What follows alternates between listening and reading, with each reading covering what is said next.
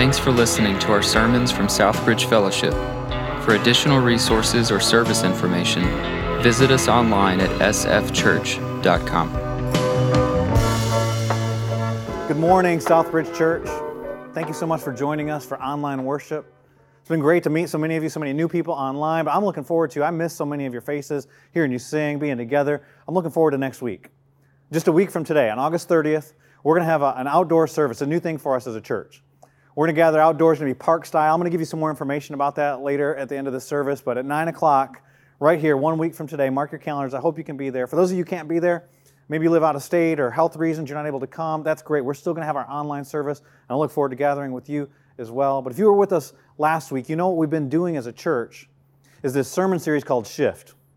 Talking about how all the things in the world around us are shifting, and how does God want us to respond? And last week we began to shift our attention into an unseen battle. We started looking at Ephesians chapter 6, and the Apostle Paul tells us there that we don't battle against flesh and blood. There's an unseen battle taking place. You remember last week I started the message talking about how I had termites in my house. And they might have been there as long as 2 years. And what I learned the moment I learned I had termites wasn't just that I had termites, not just that it was going to cost me money. And I know some of you have gotten termite inspections, you've let me know since then.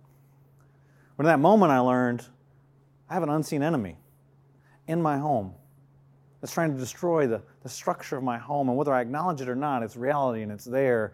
And the same thing's true for many of us as believers in Jesus Christ. There's a battle taking place. Whether we acknowledge it or not, we've got an enemy that's trying to destroy us, to divide us, to distract us from living the life that God's designed us to live. It's an unseen enemy. There's an unseen battle. There's unseen things that are taking place around us. And so when you've got strife, you've got division, you've got conflict, you might think your enemy is a political party or some social movement or some ideology, or maybe it's that person at your office that just drives you nuts, or maybe it's a boss that's unfair. Somebody who cheated you in a deal, somebody who betrayed you. And I want to tell you, those things are real, they're really happening, but behind those things, whether you're in a lawsuit, an argument, a disagreement with your spouse, an argument with a sibling, like whatever's going on, there's an unseen battle taking place too. And you've got an enemy who wants to destroy you. And we've got a responsibility, and we saw the primary responsibility last week is to do one thing. Do you remember what it is? If we were live, I'd say, give me some interaction. Maybe you'd write in the comments right now what it is. Do you remember what it is? It said 4 times in just a couple verses. It's to stand.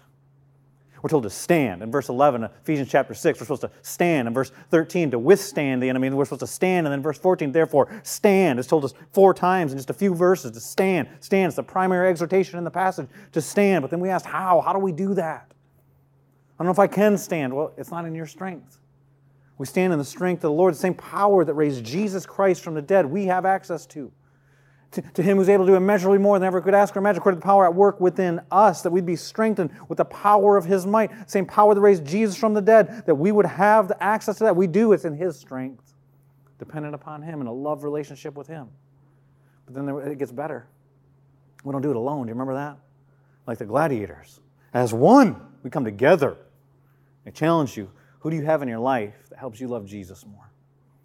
And we gave you opportunities for small groups. If you haven't done that, you can go to our website, get in a small group right now. But later that evening, what happened for me is I was going to my small group, and it was our first time meeting in person. The group started back in March, right when the pandemic hit. We've only met virtually. It was our first time getting together in person. So we're getting to know each other, and we're telling stories. We start talking about the passage.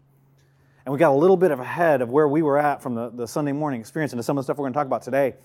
And one of the ladies in the group was talking about the armor of God, and she was talking about how, as a little girl, she believed in spiritual battle. She knew the Bible said it. She knew the importance of putting on armor, not literal, figurative armor that she'd put on, but to spiritually do that. In the morning, she'd do that. Think about the helmet of salvation, the shoes, the gospel of peace, and the breastplate of righteousness. But one day she forgot when she got older. About 18 years later, she's living in New York City, and she told this story, and it just struck me. She said she was walking to her office, same path that she would walk every day to the office. She walked by the same homeless guy different times. She had seen him before, only this time he stopped her. And she didn't know what demon voices sound like. She never interacted with a demon before, but this raspy voice came out of this man. He stopped her and said, "You don't have your armor on." She fled, like she got out of there at that moment. She should think about the importance of God's armor. She hadn't equipped herself that day, the belt of truth, and thinking about the helmet of salvation and the different elements that we're going to talk about as we walk through this passage of Scripture. I want to ask you this question. Do you have your armor on? Do you know the importance of having the right armor on? And today we're going to talk about putting on the armor of God. If you got a copy of the Bible, will you join me today? I hope you got a copy of the Bible at home, in Ephesians chapter 6. We're going to pick up where we left off last week. Remember, we were talking about this book. It's only 6 chapters long. And the first 3 chapters of Ephesians are incredible. It's not anything that we have to do. It's all about what God has done. It's all about who God is. It's all about, in light of who God is and what God has done, who we are.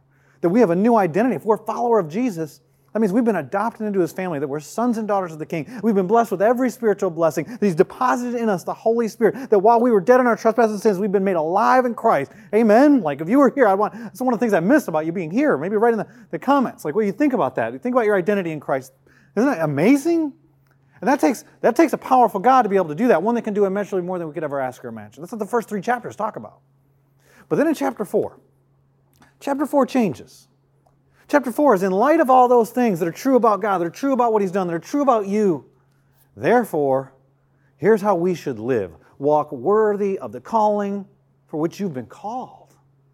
And then the passage starts talking about, in chapter 4, chapter 5, chapter 6, about what it looks like in church and relationships. Psalms, hymns, and spiritual songs, that we're not supposed to steal, we're supposed to be honest. And we can get angry, but don't let the sun go down in your wrath. Don't let the anger get bitterness, and how we relate with one another in relationships and marriage, and how a husband's supposed to love his wife, and how his wife's supposed to respect her husband, and the kids, and like it gets real practical, but it's all ideal.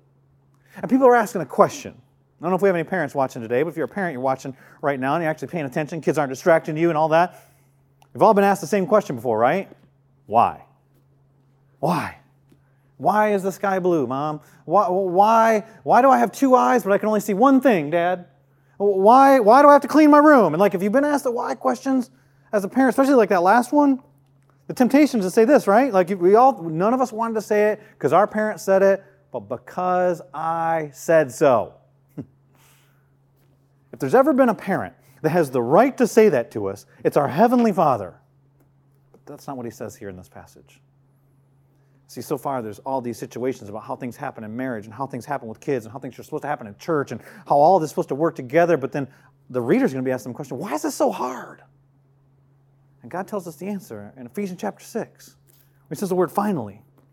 He's not just like wrapping everything up here. He's driving everything home here. Look what He says in Ephesians chapter 6 and verse 10. Finally, be strong in the Lord and in the strength of His might. Put on the whole armor of God, that you may be able to stand against the schemes, there's plural, of the devil.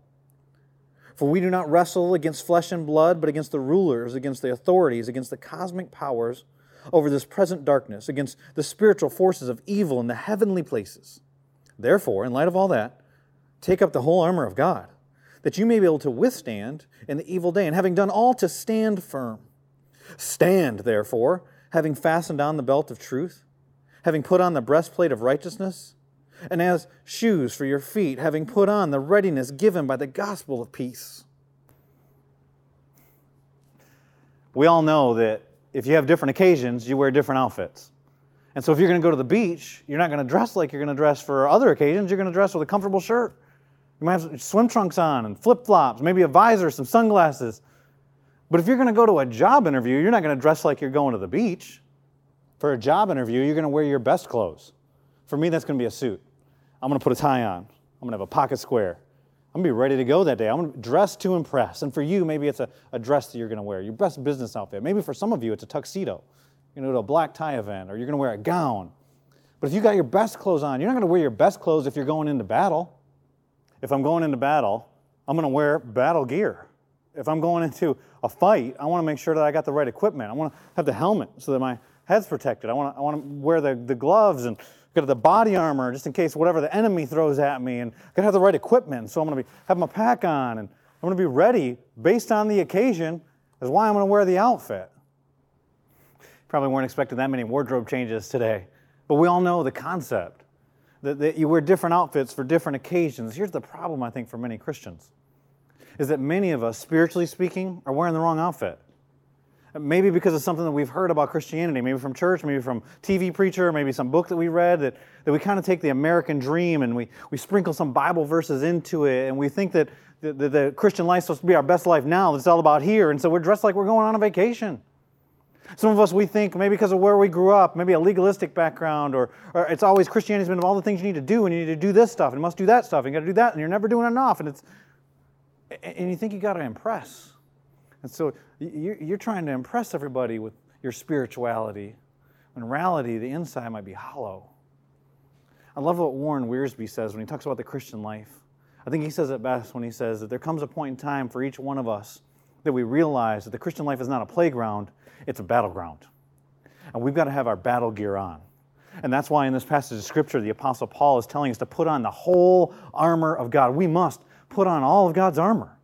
And we're going to start walking through that in this series. And right now we're going to look at today just a few of the pieces. We'll get to the rest of it next week, but today just looking at the first piece. It's ironically not even a piece of armor. It's the belt of truth. See, the belt of truth isn't even a piece of armor, but it's foundational to the rest of the armor.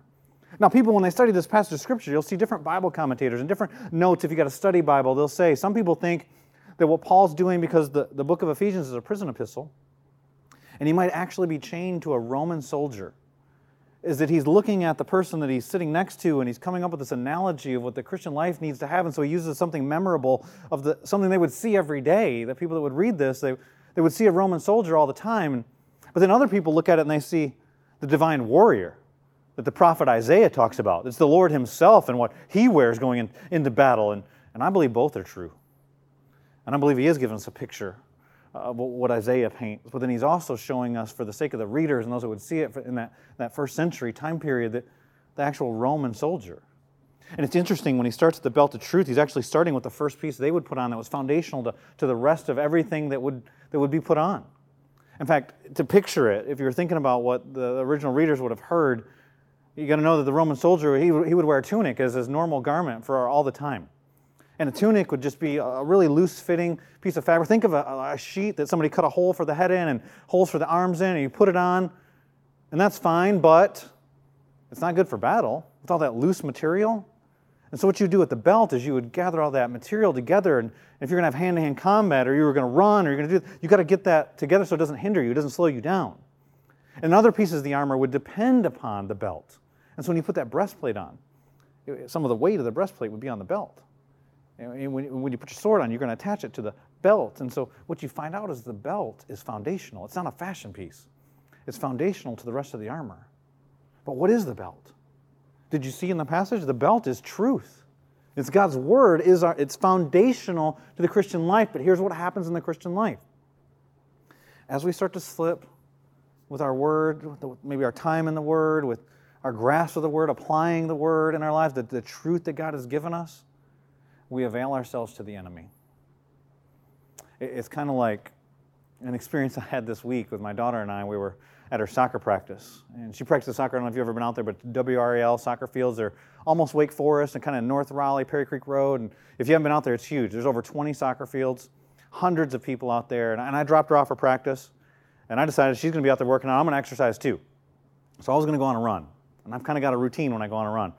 And I've got this belt, and it's kind of nerdy. Like, it holds water bottles in the back. It's kind of like a reverse fanny pack. It's got this little pouch. And my routine is that I take the pouch, and sometimes I put my phone in there. Sometimes I hang on to my phone like I did that night. And sometimes I put my keys in there. I put my keys to the car in that pouch. I went on my run. It's about a mile loop around. I went around a few times, and I decided I was going to watch the rest of her practice. Started talking to some of the other parents.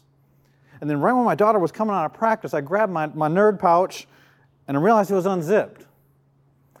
And I didn't have a key to my car. Now, here's the problem with that. Not only did I lose my key to my car in that moment, I only own one key to that car. And so I didn't have any way to access. I couldn't call my wife at home and have her bring another key. Like, I was locked out of the car. And so I looked at my daughter at that moment. I said, we got to find this key. Here's the other problem. It was about 8:15. So living here in North Carolina, 8:15, it's not totally dark, but it's getting real dark, and it's going to get dark fast. I said, we got to re-walk my path. Now, I'd run the same way around this place, but sometimes it was like trying to social distance and get away from somebody, run around a tree, run around, and so the path wasn't exactly the same every time. So we're walking, I'm telling her, go around that tree, do you see anything? And we're trying to walk as fast as we can before it gets dark, and finally we're about half mile into this thing, about 8:45, 9 o'clock, and I think I'm going to probably have to call Shanna. I don't want to call Shanna because I know a couple things. One, she's got to work the next morning. That means she gets up at 4:30 a.m., which also means she's already in bed. So she's going to be irritated. I'm going to be humbled because I've lost, what am I going to say in this moment? And then I started realizing all the things that were connected to this key. Not only could I not drive my car home, but my glasses were inside the car, my wallet was inside the car, My sermon notes were inside the car. Everything I needed for the next day was inside. Oh, and not only that, but the next day I'm supposed to take the kids somewhere in the morning. Now I'm not going to be able to do that. So we're going to have to call some friends, and they're going to have to take our kids. And so I call Shannon up, and I start telling her what's going on. She's groggy, then she can't believe it. Now we got some marital tension that's happening in this moment. And so then I get off the phone, and I'm not kidding. This is how this happens, right? I look at my phone, and it's only about 3% battery left. And I'm supposed to be using my flashlight to try and find this key. And I get my daughter back around. It's about 9 o'clock when we get back to the car. Now it's totally dark. And oh, by the way, we were the last practice. Everybody's gone. The field lights are down.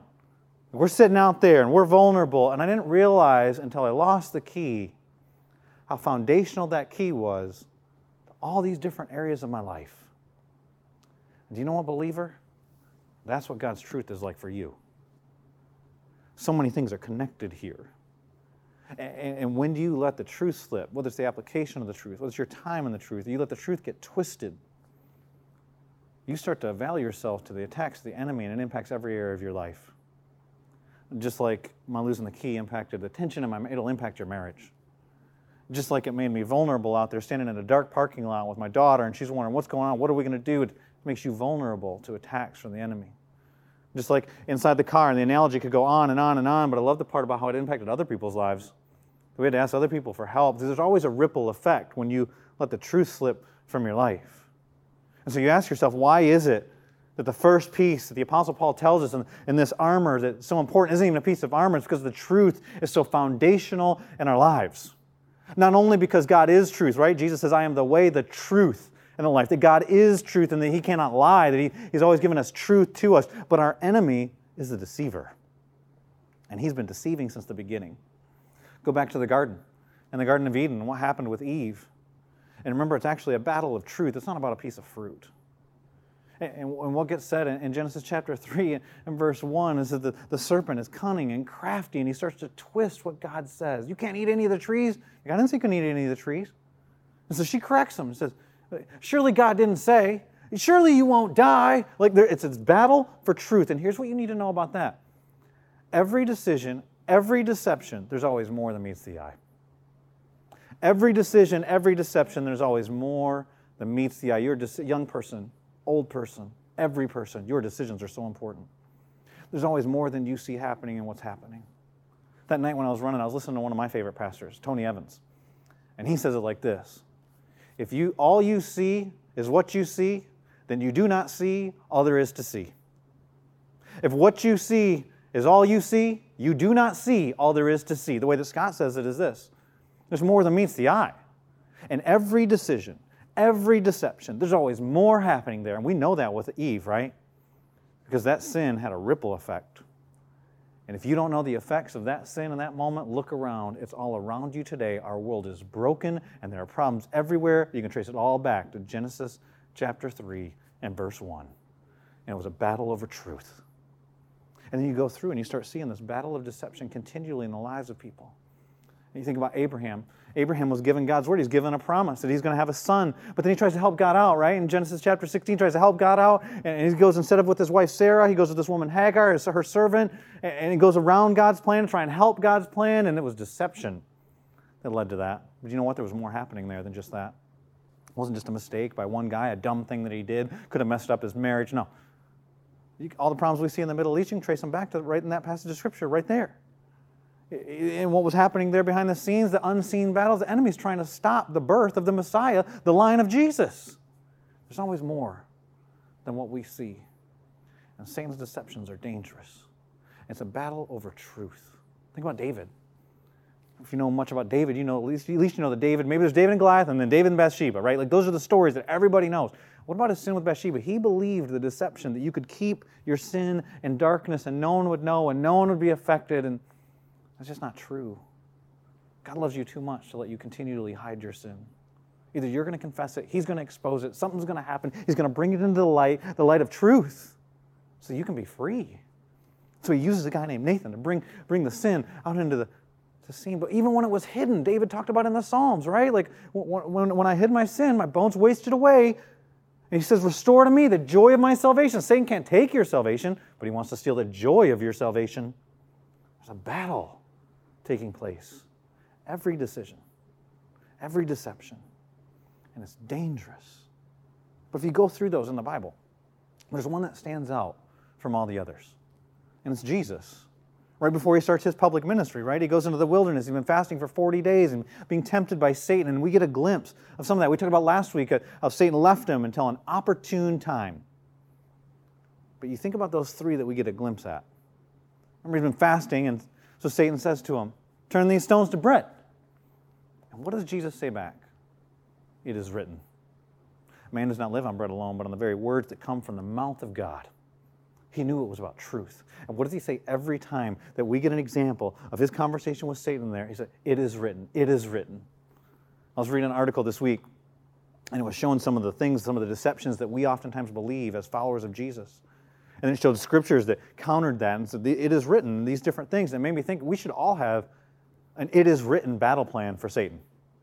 Like we read in this passage of scripture that he's got schemes for you. He's got a plan. He's got a strategy for you. What's your strategy to battle that? You know some of your weaknesses. You know some of the lies, the deception that you are susceptible to. What does God's truth speak into those moments? What is God's truth saying to that? That's your it is written plan. Like I told you last week, I alluded to that I'd asked some Facebook friends to be vulnerable and share some of the struggles they have. What are some lies that you struggle with or have struggled with before? And different people wrote different things. Let me share a couple of them with you, actual statements by people. Like one gentleman wrote this. He said, my dad told me many times that I would never amount to anything. The damage he did damage to me for the most of my life. Now think about that for a moment. Imagine that your dad said that to you, and maybe he did, and if so, I'm sorry. Well, what's being under attack there? Your value, your worth, your identity in that moment. And so then think about the opportunity that gives Satan to step in and say things like, you're not good enough. You'll never do enough. You'll never accomplish enough. Even what you did, that's not good enough. And the lies that come in that, what would be an it is written plan for that? How about this? You go to Ephesians chapter 1 and look at your identity in Christ. It is written, what has God done? Who is he and who does he make me? It is written that I've been adopted into his family. I'm a son or daughter of the King of Kings and the Lord of Lords. It is written that he paid a price beyond what I could even fathom, beyond what I could ask or imagine, so that I could be bought at a price. It is written. It is written that I was dead in my trespasses and sins, but I've been made alive in Christ. It is written, Ephesians chapter 2 and verse 10, he prepared for me good works for me to walk in before time began. What are you talking about, enemy? The deception. It's already been written. This is already true. These lies come. What is your it is written plan? Somebody else wrote this. One person said, Satan uses the lie that if I struggle with sin, that I must not really be saved. Another person wrote, how could God forgive me for, and then just put a blank, fill in the blank. You put in your sin, put part of their story, put in their sin. Both of those lies have to do with condemnation. So what if you came back when you started hearing that? Well, God could never forgive me for this. Well, he already did. That was his work at the cross. Remember, there's always more happening than just what you see at that deception or that decision. And so if you decide as a follower of Jesus to live like you're condemned. Now, if you're not a follower of Jesus, you are under condemnation, that God's wrath is coming against you. But if you've placed your faith in Jesus, that already took place at the cross. He already paid for that sin. He's already been condemned for that sin. So now you're going to be condemned too? That's actually, if you let that happen in your life, you're making a commentary on the cross. See, what Satan's trying to do in your life is not just ruin you and destroy you. He's trying to discredit the cross of Christ. He's trying to bring disrepute and steal glory from God. It's been a scam and scheme from the beginning. And so if you're suffering with condemnation, you're thinking about condemnation as a believer in Jesus. What about this? It is written, Romans 8:1, therefore, no condemnation for those who are in Christ Jesus. Or the sin keeps coming back up from your past. It is written, he is removed from me as far as the east is from the west, so far as he removed my transgressions from me. That he was bruised for my transgressions. He was crushed for my iniquity. My sin that was like scarlet is now white as snow. It is written. These things have been written down. It is truth. You buckle on the truth. It's written, if you confess your sins, he'll forgive you of your sins. He'll cleanse you of all unrighteousness. That's what truth is. So when the deception comes, what is your it is written plan? Some of you worry a lot, struggle with anxiety. I know what that's like. It is written. Nobody gets any taller, and nobody gets to live any longer because of your worry. God, he takes care of the birds. He's got this.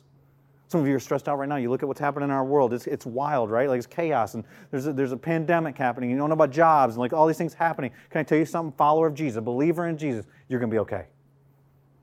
How do you know that? You don't know what's going to happen to me. Even if the worst thing happens to you, I know our God, and I know what he does. And I know he takes the worst stuff and he does his best work. Think about the cross. He took the worst sin that ever happened in all of human history. The murder of his son, Jesus Christ, and he used that for your greatest good and his greatest glory, the salvation of you and me and any who would believe on him. You're going to be all right because it's been written. It's been done. It is finished. And he has the victory. We're in a battle, but we're fighting a defeated enemy. And Warren Wiersbe also said, we don't fight for victory, we fight from victory. But to experience that, we got to use the armor that God's given, the way that he's equipped us, the resources that he's given to us. And the first one is the belt of truth, but the next one rests on that. The next one is the breastplate of righteousness. Look at what it said in the passage of Scripture that we read. He says here in verse 13, therefore take up the whole armor of God.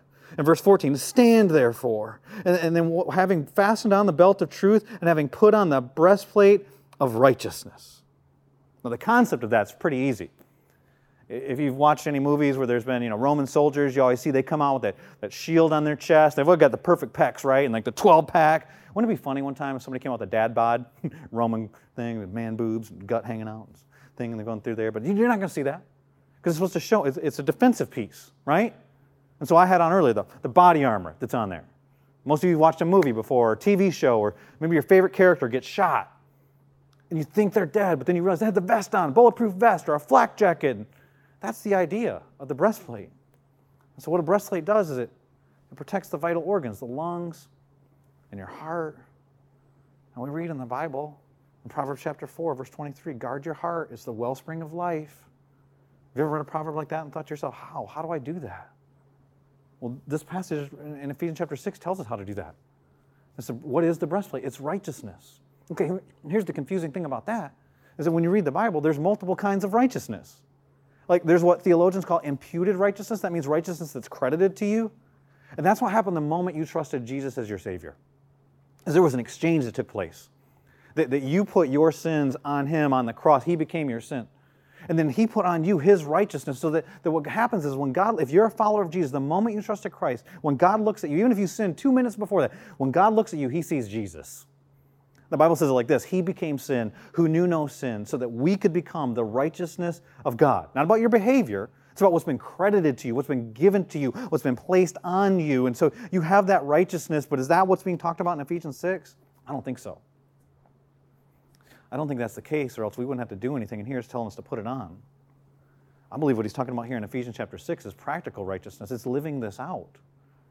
See, there's positional righteousness. If you're a follower of Jesus, then you have positional righteousness with God. Nothing you can do, nothing changes that, nothing your enemy can do, no battle changes that, no virus changes that, no circumstances change that. But practical righteousness is living out that reality in our daily lives. And that's a battle. And we're all fighting that battle. This is John Owen, famous theologian, who said, be killing sin or sin will be killing you. What I believe that Paul's talking about here when he talks about putting on the breastplate of righteousness is a practical pursuit of the righteousness of the character of Christ. That when people looked at our lives, they would see that we're holy, we're set apart, we're different because we live different, because we're demonstrating Jesus. And so we're pursuing that righteousness. Are you pursuing righteousness? And here's the struggle with that. Even Paul talks about this, Romans 7. I don't do what I want to do. There's things that I want to do, I don't do, and I do things that I don't want to do, and it's this battle. Here's why. And let's not give Satan too much credit, right? We talk about our enemy here. He's not omniscient. He's not omnipotent. He's not omnipresent. Like he's got schemes, and he's got plans, and he's got demons and all that, but he's also got almost like a spy. Like I saw a story this week. I was shaving in the morning. I was listening to my little Echo Dot speaker, give me a little news brief, and they were saying that we had a CIA agent that was arrested for spying. And at first you're like, oh yeah, that's what they do, right, is they spy. But then it was a CIA, somebody who worked for the United States government that was spying on the United States government. His name is Alexander Ma. If you want to look it up, you can see the story. And if you read the story, you'll see they even have him on videotape selling secrets to China for $50,000 that were secrets he got as a CIA agent. I think, well, we know we got people that want to destroy us. We know there's other countries that don't like what we do. They want to get our information. But an enemy within? See, follower of Jesus, we've got an enemy within. It's called our old nature. And there's this battle that, yes, we've been given a new nature, and yes, the Holy Spirit's been deposited in us, but we still want sin. And so there's this struggle, this tension here that happens in our lives. And And what it is when we say we're putting on the breastplate of righteousness, going, we're trying to die to that. We've been buried with Christ in baptism, right? Died to that, so we're going to live out the truth, what's already true. It is written. We've been freed to walk in, so if we believe that, but there's these moments when we don't. And that's the struggle back and forth. And that's the importance of the breastplate of righteousness. Because when we decide to sin, it's like we're handing the enemy an arrow or a bullet to shoot at it. Like, think how many of you have had moments before there's an opportunity to speak truth, and then you hear this little voice that says, you can't say anything about that. You're a hypocrite. You know the best thing you can do? Acknowledge your sin. You're right, you know what, I've blown it, but it's written as far as the east is from the west. That's already been paid for. There is no condemnation. This is who I am. And yeah, I did mess up. So let's just put that out there. Let's get that in the light so you can't hold me in a prison of secrecy, and disarm the enemy with truth as you pursue righteousness and acknowledging that we're all in a battle. And so what do we do? How do we pursue it? Like, how does that happen? It happens through dependence, because you can't do it on your own. You need the strength of the Lord. I told you about losing that key. And we were out there at the WRAL soccer fields, and it's pitch black out, and I called my wife, and she came up there, but I couldn't just leave my car there. Like, all that, my stuff was in the car. So with my 3% battery on my phone, I had called a locksmith. I called him up, and I said, hey, I have this car out here. I locked myself out of it, and I lost the key, and it's the only key I have to the car. Can you help me? Said, yeah, no problem. Said, no problem. Okay. Because I'll be there in 20 minutes. And he got off the phone. I'm like, okay. They told him where I was at, and he got off the phone. And then my daughter said, does he have a key to your car? I was like, no, I don't even have a key to my car. How does he have a key to my car? What's he going to do to get in here? I said, I don't know. I don't have any idea how any of this is going to happen. And this guy shows up. His name's Eli. So I walk up and I'm like, hey, I'm Scott. He says, are you the owner of this car? We're standing out in the parking lot. It's pitch black outside. It's the only car out there. There aren't a bunch of other people out there. So I said, no, I'm not the owner of this car. I'm hiring you to steal it, though. Could you help me out? I didn't say that. I said, yeah, I'm Scott. I'm the owner of this car. He goes, oh, because on the phone, you sounded a lot younger. I did say back to him, I appreciate your backhanded compliment. And then, because right then at that moment, what I really needed was more humble pie. I didn't already feel humbled enough. My wife's irritated at me in this situation.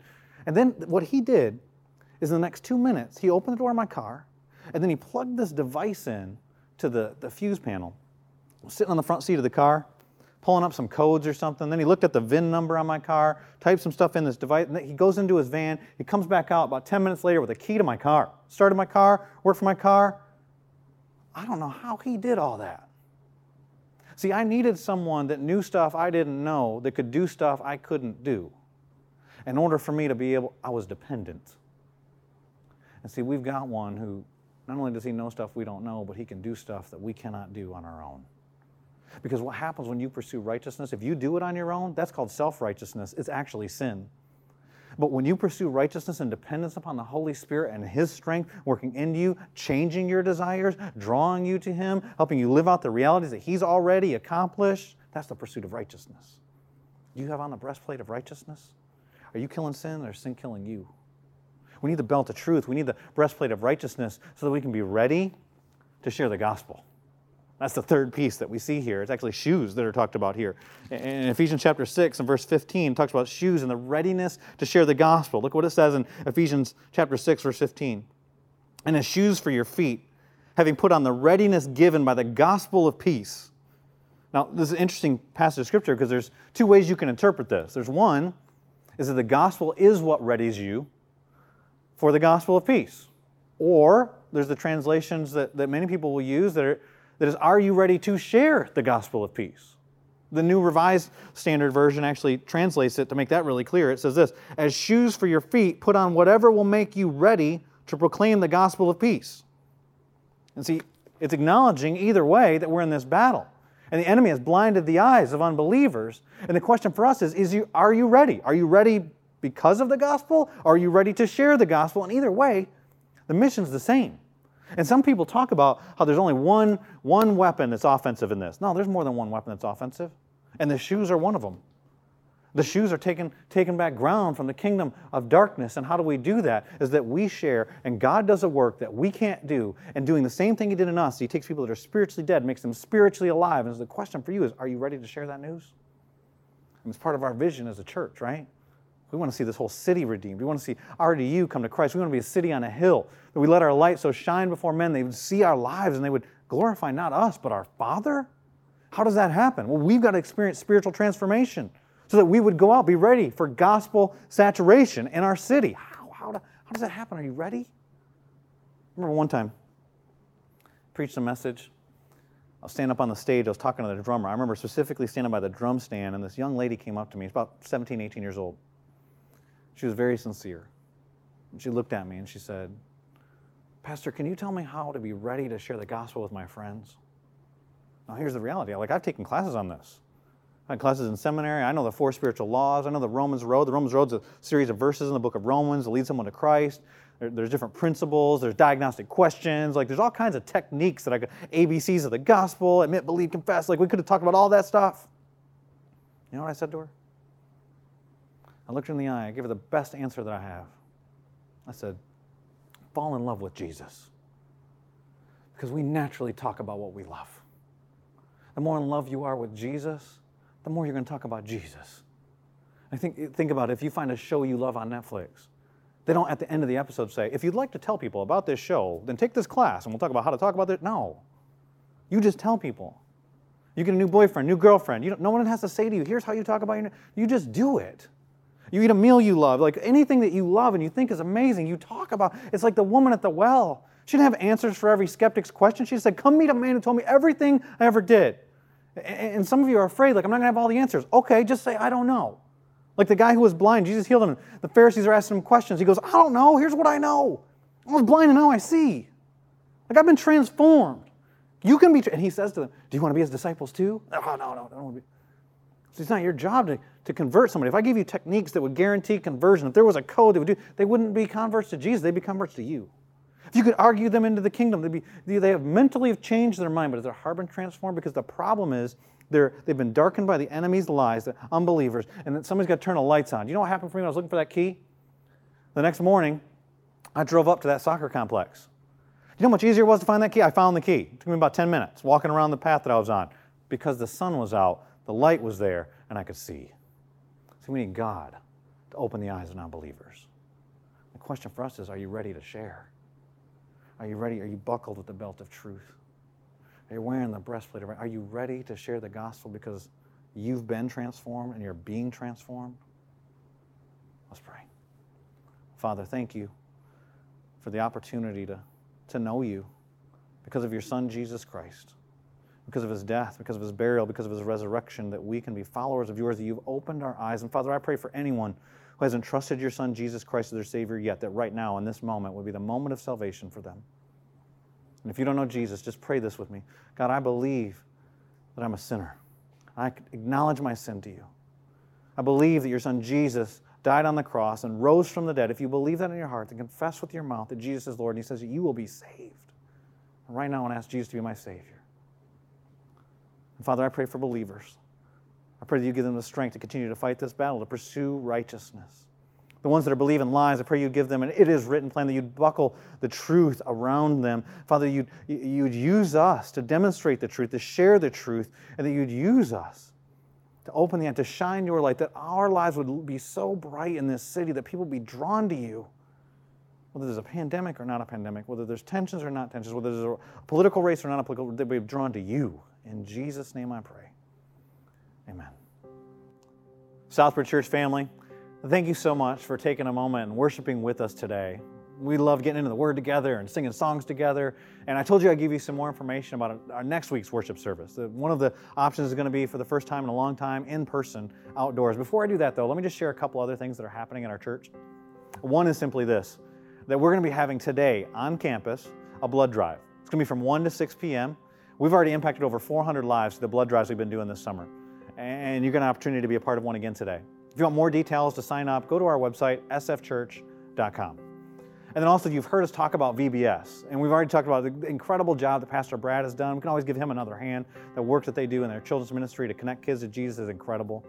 But during a global pandemic, they not only sent packets home for people, but equipped families to be able to host VBS in their homes. We had more kids participate than we've ever had before, over 140 elementary age kids, plus preschool kids, and it was incredible. But I wanted to pause and just celebrate that I saw some of you online posting pictures that not only did you have it for your kids, but you brought in other kids from the neighborhood. And you did it in your garage or in your backyard, played different games, and And so I just wanted to say, one of the things we value as a church is owning our own impact. And you did that. And so I want to take a moment and just say thank you and celebrate that. And I don't know what seeds were planted and what lives were changed, but I rejoice with you. If you've got a story to tell, I would love to hear it. Please email it to me. And then just kind of a matter of housekeeping. Some of you know our student ministry has been gathering on Sunday evenings here on campus live, and they've been doing that from 7:30 to 8:30. I want you to note that tonight, and starting from tonight going forward, we're going to move that time up as school's getting started and all that stuff to 7 p.m. So from 7 to 8, it's going to be a hangout for 6th to 12th graders. And if you got a 6th to 12th grader, they haven't been coming, they're welcome to come. If they've been coming, just know the time's changed. And there's going to be workers here and different people here until 8:30, but the program's going to be from 7 to 8 tonight. And Southbridge Church family, I told you I'd give you some more details about our service coming up. And we're going to be gathering next week, just like we've been doing online 9 and 11, but we're also going to be adding, starting August 30th and going forward, an outdoor in-person service. Now, I'm excited about this. I think that it's going to feel like a family reunion. As we come together, we haven't seen each other, some of us, in a long time, about 6 months for some of us. And we're going to see each other's faces. We're going to sing songs. We're going to hear each other singing. We're going to have a great time of fellowship. We're going to open up the scriptures. We're going to have our worship team's going to be leading us in some worship. I want you to know it's going to be a pretty simple service, pretty casual time. The feel's going to be kind of like coming to a park for a worship service. If you're wondering about seating, bring your own chairs and come out here. Bring a blanket. You can control how you set up your seating, what your distance is from people, how you have your kids in that group, all that stuff. Now, if you don't have a chair, some of you shouldn't bring a chair. Some of you can't carry a chair. Totally get all that. We're going to have chairs for you. Maybe you just forget. Maybe you bump into some guy at Harris Teeter and you decide to bring him to service with you and you don't have a chair for him. We'll have a chair for him. And in case you're wondering, this isn't just like church members only service. Just bring your friends. Anybody who's comfortable coming. Bring friends, family members, neighbors, that random guy that you bump into at the store, somebody that you see on the way out there. If you get in a fender bender and you start talking to that person, say, come on over to my church, that's great. We'd love to have anybody because we exist to connect our whole city to Jesus for life change. We're not just here for our church family. And so we think it's going to be an incredible time. You might have kids. You might wonder, what should I bring my kids? Here's what I want you to know. The kids are going to be in the service, but we've thought about your kids. We've prepared for your kids. And so Pastor Brad and his team with Bridge Kids have prepared for kids an age-appropriate worship program packet. They're going to be handed out during the service. And so feel free to bring your kids. We'd love to have your kids here. We hope that your kids are here. I've got kids. They're going to make noise. That's not a problem. We've got stuff for them during the sermon time that's going to be age-appropriate. And so bring your kids. You might be wondering about masks. Do we have to wear a mask? Masks are optional. So no, you don't have to wear a mask. If you want to wear a mask, you're free to wear a mask. We believe in the outdoor setting that we're going to be able to social distance from one another and have a safe environment for everybody that's there. And we're excited about being together, but we recognize not everybody's going to be comfortable coming to this service. I want you to know as your pastor, if you're not able to come, maybe you're immune compromised, or maybe for various reasons you're not going to be able to come to the service. You're still part of our church, and we love you. And we're still going to have our online services. We're still going to gather at 9 and 11 online. And we want you to be a part of that. And we're thankful for you being a part of that. For those of you that are going to be here in person, you might have more questions than the things that I've mentioned. Go to our website, sfchurch.com. Look at our re-entry plan. And there's answers to a bunch of questions there. There's more details than I've even shared. And if you've got questions I haven't mentioned or that aren't on the website, email us. Email us at info@sfchurch.com. Whatever questions you may have or thoughts you may have or ideas to even make it better that you might have, we'd love to hear from you. Church family, we love you. We're looking forward to worshiping with you again next week, whether it's online or in person. We're pumped. God's been moving. He's been changing lives. We believe He's going to continue to do it, and we believe the best is yet to come. And so as we wrap up today's worship service, one of the things we oftentimes do as a church is we'll read a passage of Scripture together. Let me tell you why we do that. One of the reasons is it's a way for you to hide God's Word in your heart. We'll oftentimes read the same passages over and over again. So will you read today's passage with me? It's Ephesians chapter 3, verses 20 and 21. Now to Him who is able to do far more abundantly than all that we ask or think, according to the power at work within us. To Him be glory in the church and in Christ Jesus throughout all generations, forever and ever. Amen.